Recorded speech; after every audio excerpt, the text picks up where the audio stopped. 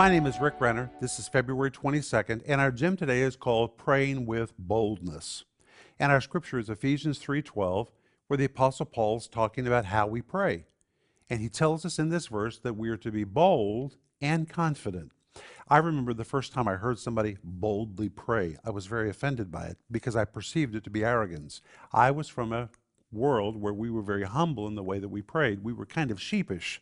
But this man was so bold. I'd never heard anyone be so frank when they talked to God, and it kind of took me back. But when you look at the New Testament, you find this word bold or boldness used over and over, and it is the Greek word parousia. And the word parousia really describes a very frank kind of speech.